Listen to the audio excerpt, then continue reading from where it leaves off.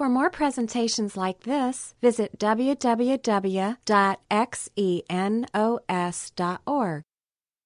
All right, we're going to be looking at 1 Corinthians 2, verse 14, and then we're going to extend on into chapter 3, verse 3. I don't know how many times I've said this already, but these chapter divisions in the Bible, they're synthetic.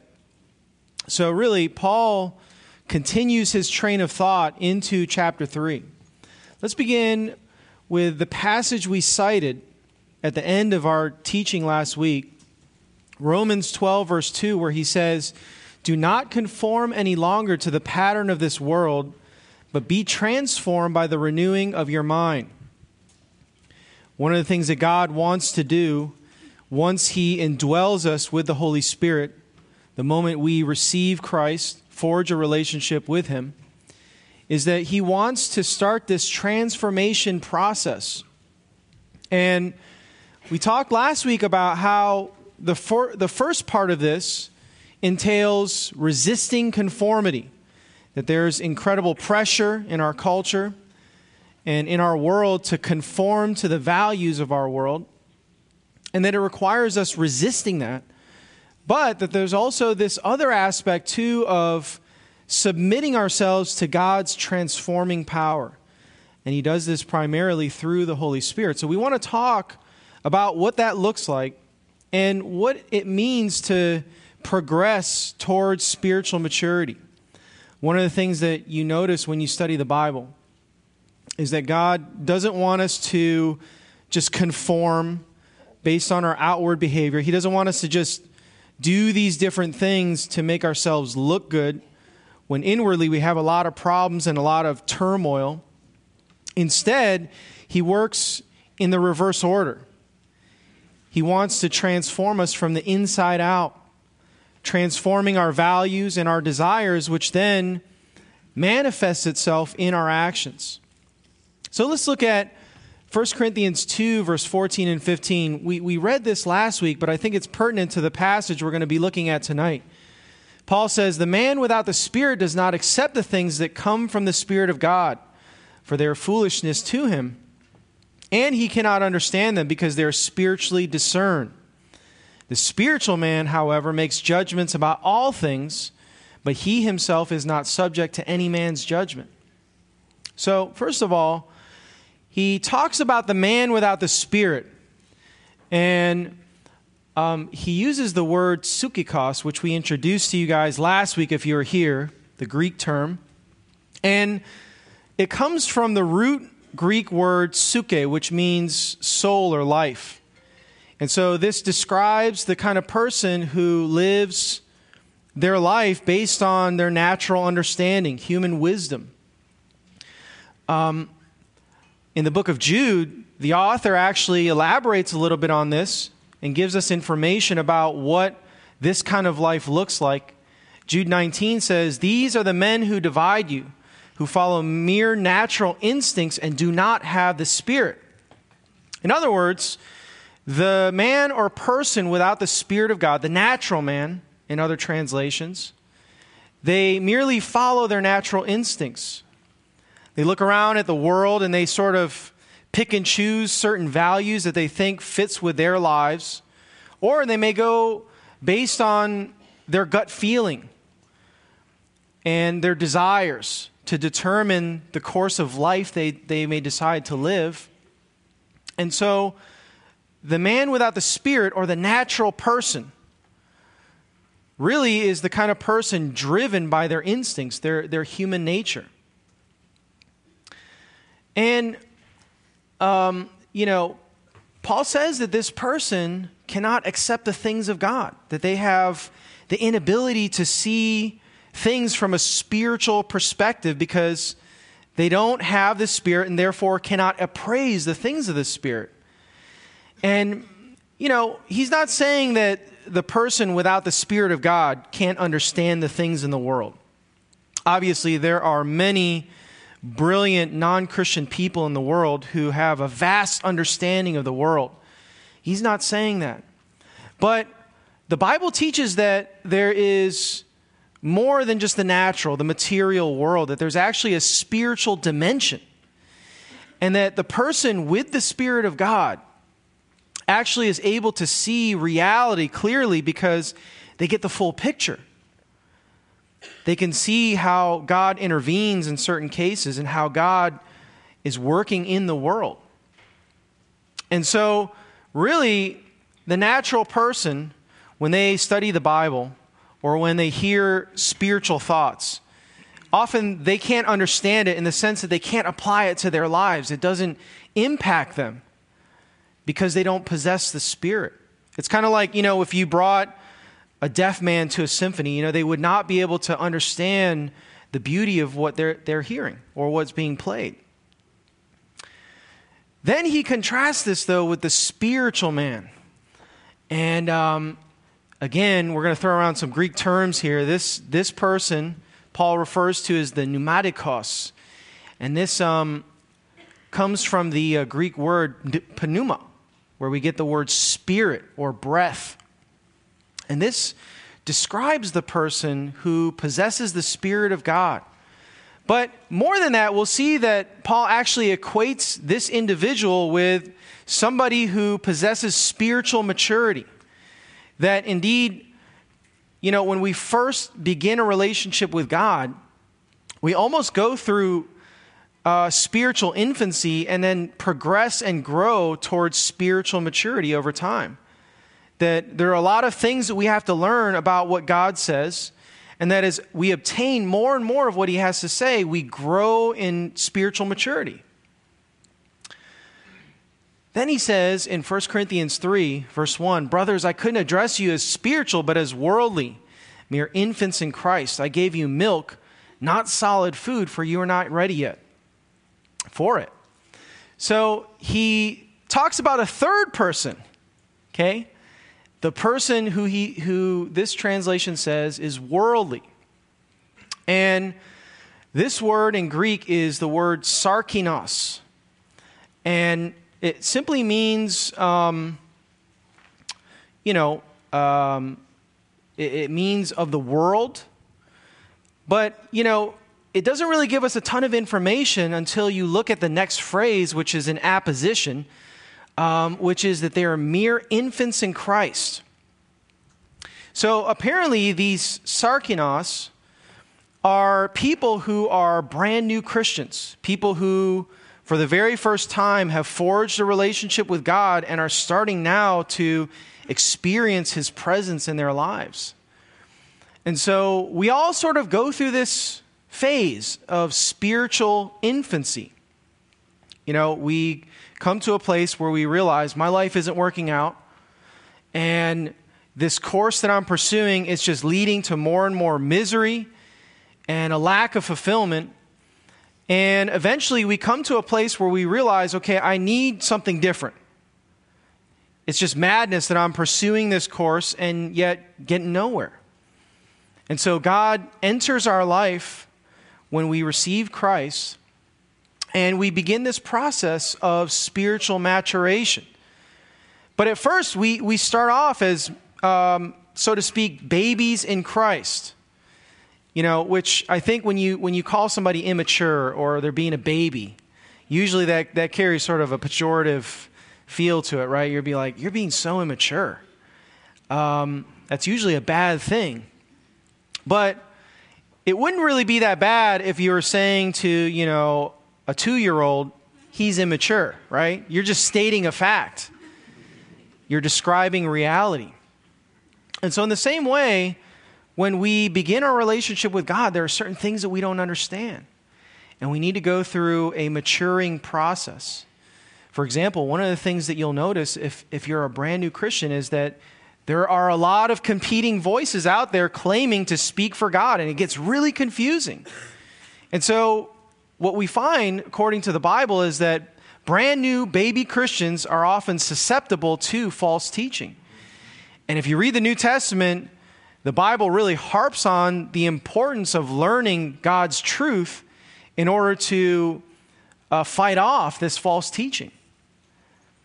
For example, in Ephesians 4, verse 14, Paul says of these believers who are progressing in their knowledge of truth that once they get to a certain place, that they will no longer be infants tossed back and forth by the waves and blown here and there by every wind of teaching and the cunning and craftiness of men and their deceitful scheming.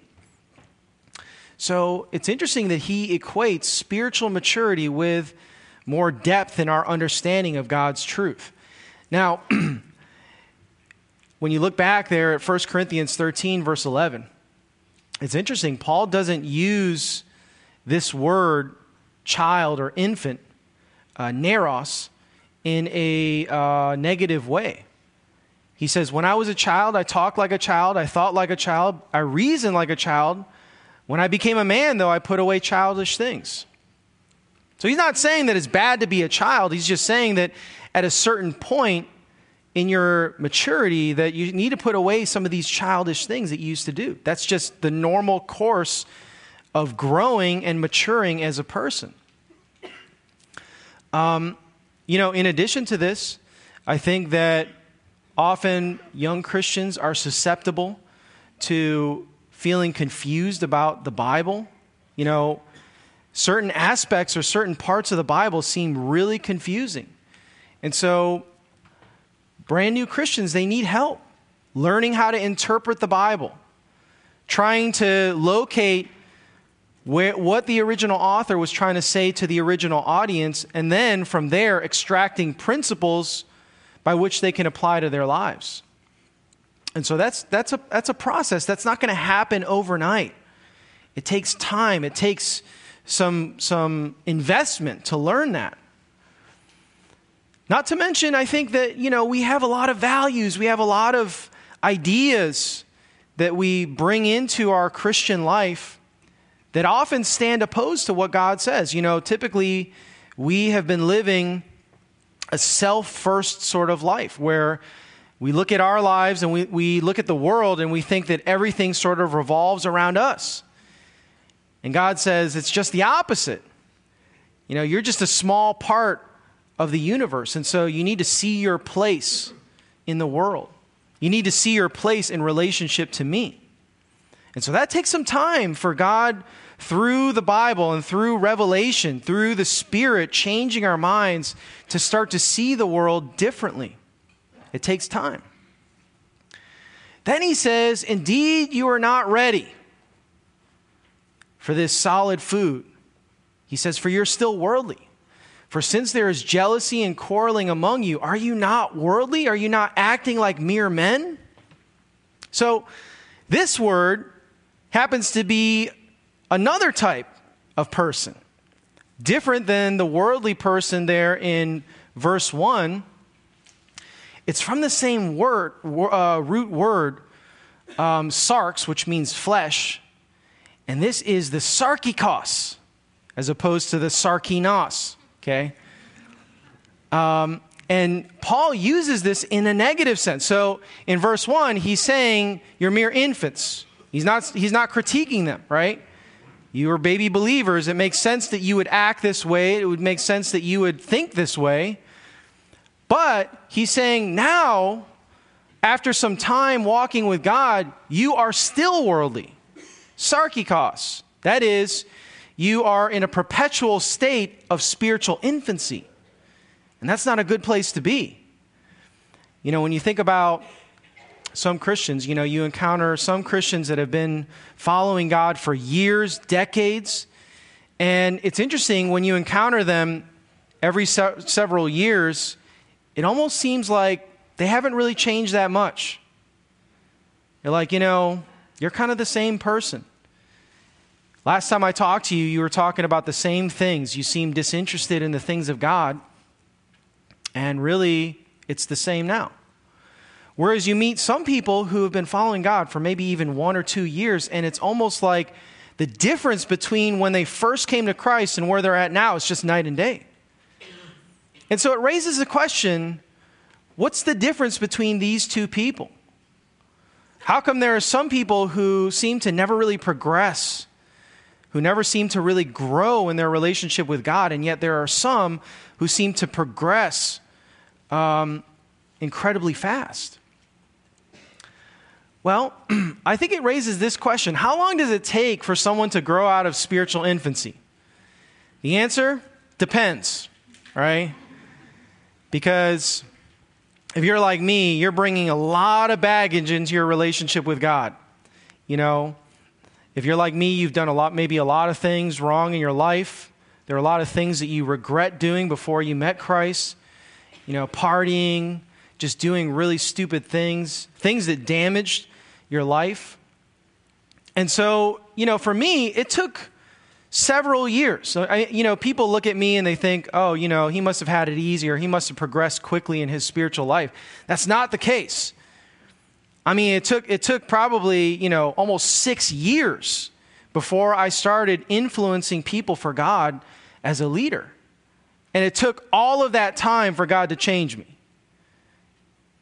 But it seemed agonizingly slow at the time. And so the rate in which you'll grow depends a lot on where you're coming from, your family background, your age, lots of different factors. But most importantly, it depends on your willingness and your desire to listen to God and to devote yourself to God's truth. So there are a lot of different factors, and I think, people are different, and we need to acknowledge that. Sometimes we feel frustrated that we're not moving fast enough. And yet God looks at your life and he says, so it took you 20 years to just completely destroy your life. You think I'm going to fix that in 6 months? Come on, it's going to take a lot to untangle that. And so I think, we need to settle in and trust that God has a plan and he has his timing for how he wants to change our lives. But we need to be ready to respond when he's calling on us to take steps forward towards spiritual growth. Age matters as well. You think about an 8-year-old coming to Christ. That's going to look pretty different than somebody who's 22 years old coming to Christ. An 8-year-old's prefrontal cortex isn't fully developed. So, all of their basic instincts are completely uncorked. So it's going to be a lot harder for them to apply self-control compared to somebody who's 25, right? And so really, there's a lot of variables here. But I think it's interesting that Paul gives us a general time frame for what he expected, at least for the Corinthian believers. That's very helpful. So we know that Paul came into town there at Corinth around 80, 50, or 51. He writes this letter at about 80, 54, or 55. So there was about a 4-year span from the time that they came to Christ until he writes this letter. And yet there's this expectation that they would have come to a place of spiritual maturity, which I think is very interesting. These guys in particular lived a pretty hard life. We studied a couple weeks ago that the Corinthian people, they were all about partying. They were sexually immoral. They had a lot of problems. And yet Paul expected for them to be relatively mature by this time. Secondly, Paul isn't saying that the spiritual or the mature person will never stumble or fall. I think in the course of our spiritual growth, we're going to have setbacks. There are going to be times where we sort of regress back to our old way of doing things. And that's just sort of the natural course that we follow in spiritual growth, that sometimes we'll take 3 steps forward and then 2 steps back. But the hope is that over the long haul, we're going to see real spiritual change. Looking at your spiritual life might look like a stock market graph, right? So you have your 3 months. It's like, whoo, it's been pretty up and down this 3 months. I've had a lot of problems. I've reached some spiritual heights, but there were some spiritual lows too. And I don't want to talk about them, right? So you look at that period of time and you're like, doesn't look so good. Doesn't look like I made that much ground, especially the last, couple weeks there. Look at that. Ooh, trending downward, right? But then you move on to a 1-year period. things start to look a little bit different. You start to see that there's a slight trajectory. Things are moving at least in the right direction. And then on to the 5-year and 10-year period. And so even though we encounter setbacks, even though we have times where we regress, even though there are times where it seems like we're stuck for some time, and we're on the ground pounding our fist and throwing a fit because God isn't giving us what we want, and we think we're completely losing it, when you look at the big picture, it appears that we're actually growing with God. And that's an amazing thing. Thirdly, by contrast, some people teach that you attain spiritual maturity through some sort of dramatic experience. You see this especially in Eastern thinking, such as Buddhism. The idea is that you have this experience of enlightenment. And at that moment, you see reality for what it is, and your life is completely transformed that moment. You experience liberation from your desires, which cause all of the different suffering in your life. You see this even among Christians in different Christian circles, where people will teach that spiritual growth is all about this crisis experience, that you come to a place where you're tired of your life, where you're living selfishly, or you're falling into this pattern of wrongdoing that's destructive, and then boom, in a moment, God just changes your life. Well, that doesn't fit with my experience at all. My experience is that God gradually changes me. That often it's over a period of months and years that I start to see real change. And usually I don't even see it myself. Most of the time, it's when people who I encounter maybe every once in a while, 1 year or 2 years, who comment like, man, you're just like a different person from the last time I talked to you. And you're like, doesn't feel that way. Just recently, somebody sent me forwarded an email that I sent out from 2008. And if you couldn't guess, it was some choice words that I had for somebody. And they sent it because it was slightly humorous. But I looked at that email and I'm just like, man, I was a lot sharper, like a lot more coarse in the way that I dealt with people back then. And I started asking people like, was I a little bit rougher 4 or 5 years ago when you knew me? And they're like, yeah. But in my own head, in my own skin, I feel like I'm the same person. And yet gradually God has changed my life. You see this really in the New Testament as well, where guys like the Apostle Peter, he had so many ups and downs. The night before Jesus was crucified, he denies Jesus 3 times. Then sometime later, he preaches one of the greatest sermons ever given, leading thousands of people to Christ. And then shortly thereafter, sometime later, he falls back into his hypocrisy and decides that he's not going to associate with these non-Jewish believers because he's afraid of what the Jewish Christians might think of him. And so you look at Peter's life and it's just like there are just these stages of growth, but then he also experienced setbacks. And I think we're going to see the same thing as well. Now, Paul gives us 2 signs of perpetual spiritual immaturity from this passage. First of all, he points to jealousy and quarreling. He says in verse 3, "For since there is jealousy and quarreling among you, are you not worldly, sarkikos? Are you not perpetually in this state of spiritual infancy when you act this way?" I think that's very interesting that he would include this, because a lot of times in Christian circles, people will point to like drug abuse or, sexual immorality as a sign of spiritual immaturity.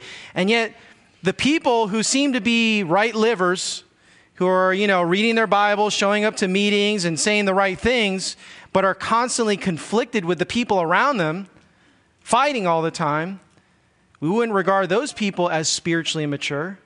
And yet right here, Paul says that, when you constantly get into fights, if you find yourself embroiled in conflict constantly, in drama, you can say whatever you want in public and pretend that you're actually mature, but you're actually acting like a spiritually immature person. Secondly, he points to perpetual ignorance of God's truth.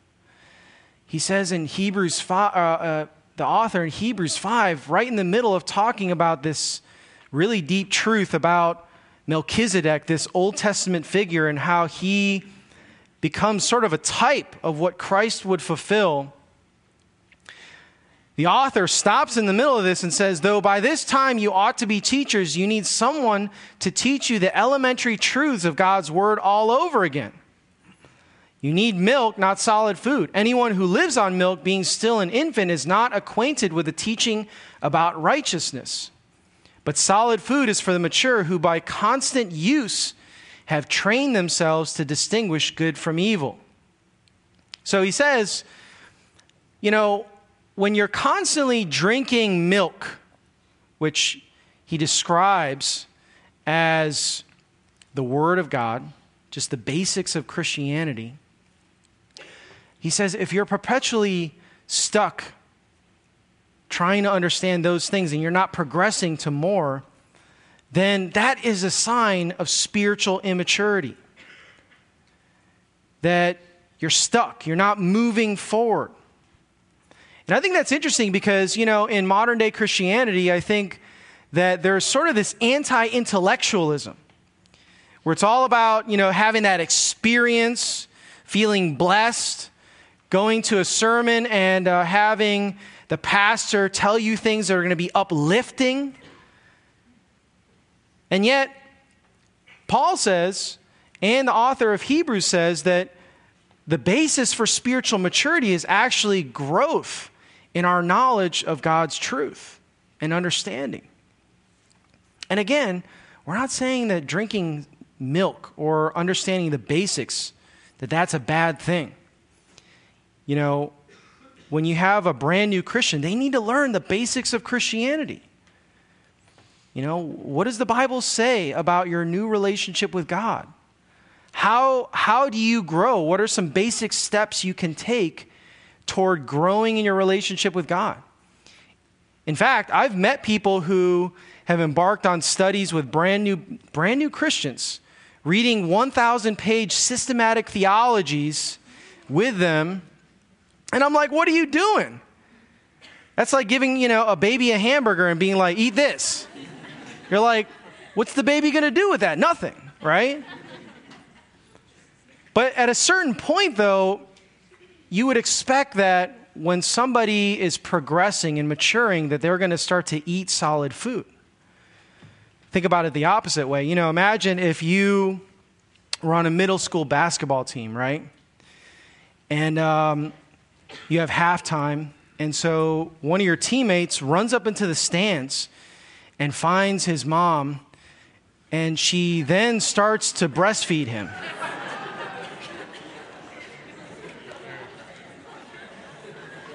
So once he's finished, he runs back down and joins you at the sidelines, and you're like, dude, what was that all about?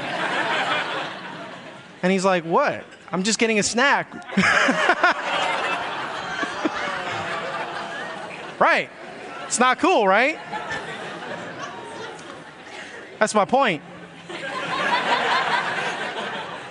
At a certain point, drinking milk and not progressing towards solid food, it's just, there's something wrong with that. It's an indication that there's something unhealthy going on. And so likewise, that's something that we should see, is that not only are we growing and that our lives are transforming, but our knowledge of what God says is actually growing as well. There are some signs of spiritual maturity as well we should look at. First of all is spiritual discernment.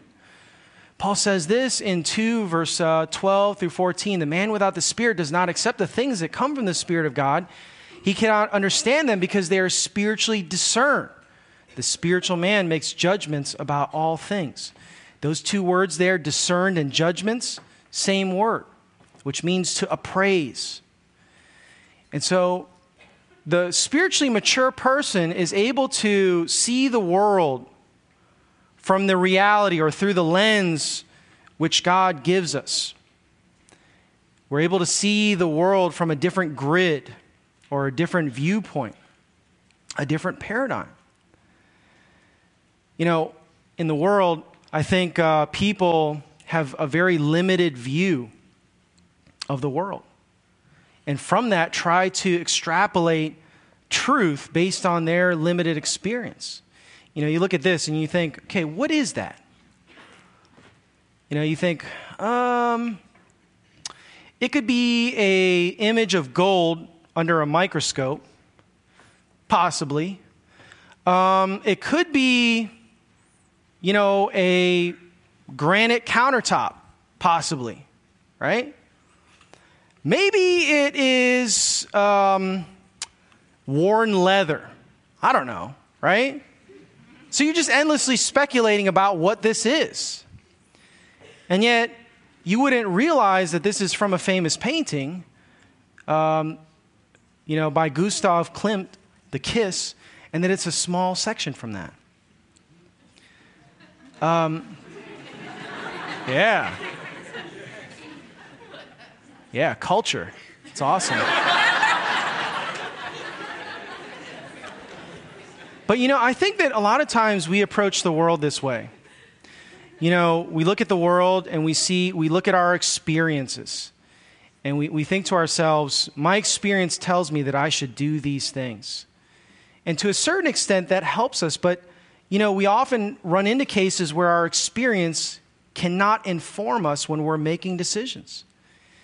At other times, we look to, inner experiences or feelings as a driving force for how we live our lives. And yet, to be honest with ourselves, we realize that our feelings often change. It's different one day than it is another. And so is that a reliable guide for living our lives? Some of us are experts in our certain discipline that we're studying. And so we might take that and use it as, a basis for creating some sort of reductionistic view of the world. And yet we would have to admit to ourselves that human knowledge is very limited in comparison to all that there is out in the universe. And so we only have a small portion or piece of reality, and yet we're trying to stretch that and fit it over all of reality. It's arrogance is what it is, to think that we know what is actually true based on our own speculation and human wisdom. And yet God offers an alternative saying, I am the one who created the universe. And I want to reveal to you the truth through my written word, the Bible. And so when we start reading the Bible and looking at the world through that lens, it gives us a different picture of reality.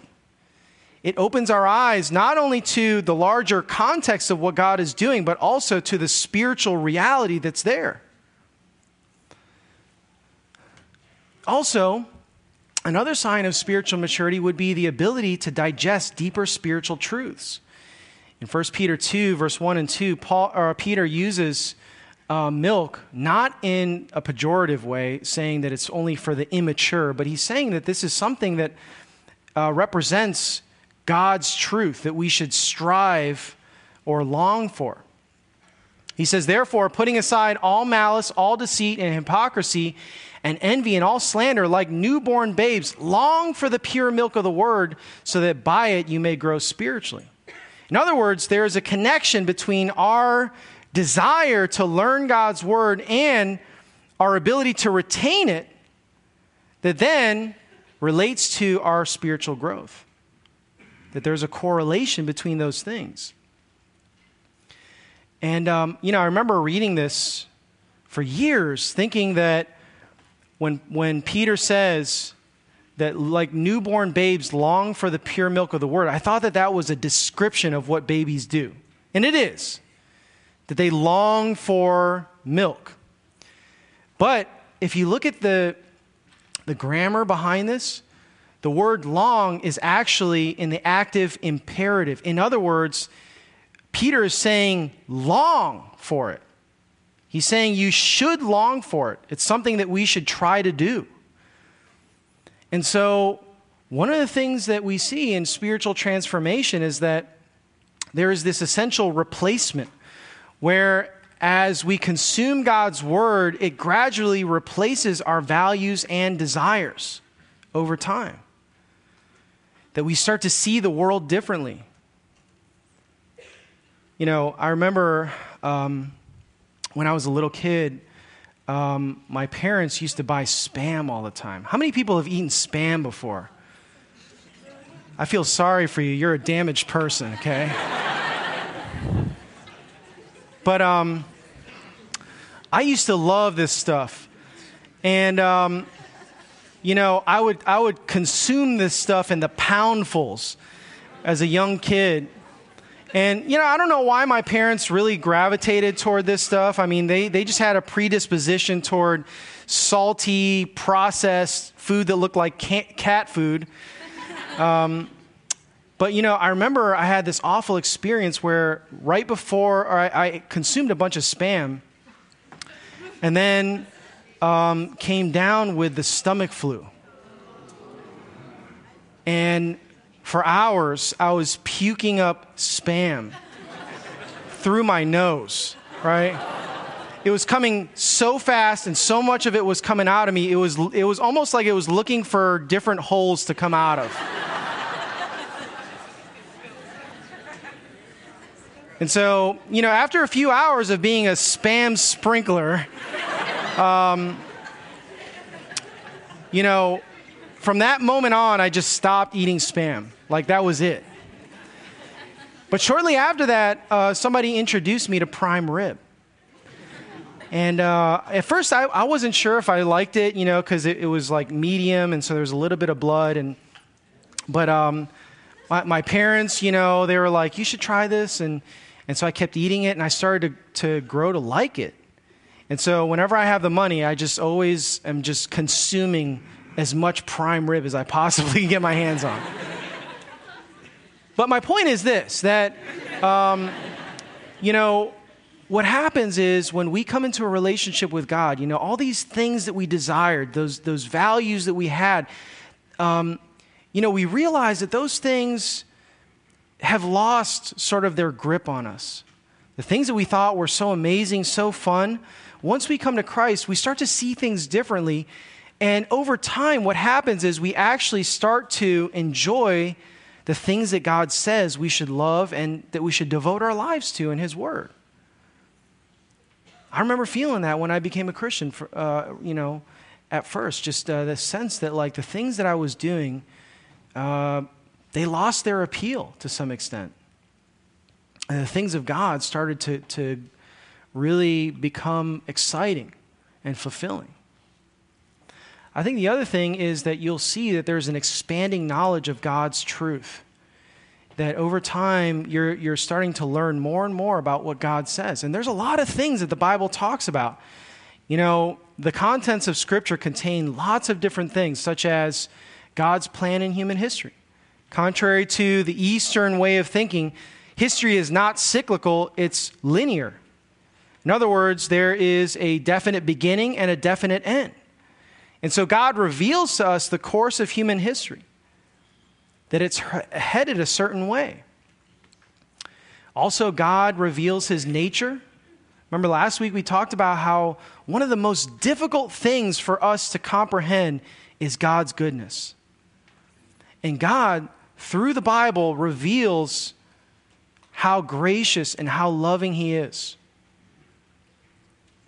Also, He explains the state of the world. He explains the origin of evil in the world, that it was actually a product of human choice and rebellion. And He also describes the nature of sin, the mentality of sin that often drives us. He also talks about ethics. You know, we face very complicated situations. And, you know, there are a number of principles that the Bible lays out. But God prioritizes certain things, values, over others. And so that becomes helpful in trying to make decisions about our lives. In addition to that, God reveals to us the nature of spiritual growth like he does in this passage. He talks about the mission of the church, our purpose here on earth once we receive Christ. And also he tells us about how to have healthy relationships, how to love people, how to break out of this selfish way of life that we've been living for, 20 years. In addition to that, he not only gives us the content of Scripture, but then gets us to the point where we're able to apply that to our lives, where we're able to take these principles and we're starting to see how they relate to us. And once we do that, we're left with an action step. You meet a lot of people who learn a lot about the Bible. They can express to you how it relates to our world or how it relates to people, and yet it looks like their lives haven't really changed all that much. Why? It's because they haven't taken action. And that's an important ingredient. God wants us to take an active role in our spiritual transformation. It's sort of like a partnership that he wants to embark upon with us. And so he's not going to just transform us without our consent or without us being, on board with it. He wants us to entrust ourselves to him. But it also requires the power of the Holy Spirit. No amount of self-will or determination or grit is ever going to change your life. And if you don't believe that, keep trying to just, will yourself to stop doing that thing again. See how that goes for you. It doesn't work.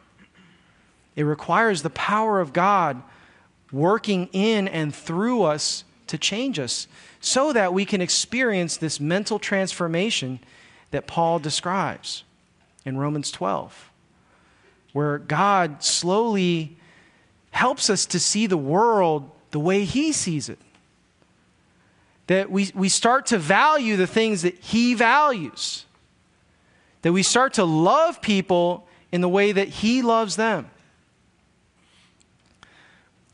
Now, it's interesting, the Corinthians were missing both the content and the application, and that was what was essentially stunting their spiritual growth.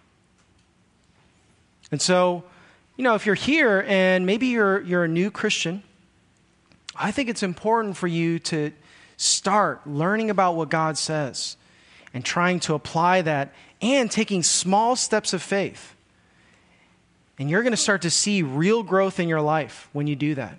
Now, the last thing I want to address here is, what about other sources of divine input? You have some people who say, the mark of spiritual maturity is that you're able to have these spiritual gifts that you can express, such as prophesying or speaking in tongues, things like that. What if I get God speaking directly to me? Who's to say that I'm wrong in those cases? Or, I've got this favorite preacher that I listen to every week, and I just trust that what he has to say or what she has to say, that they're probably right about what the Bible has to say.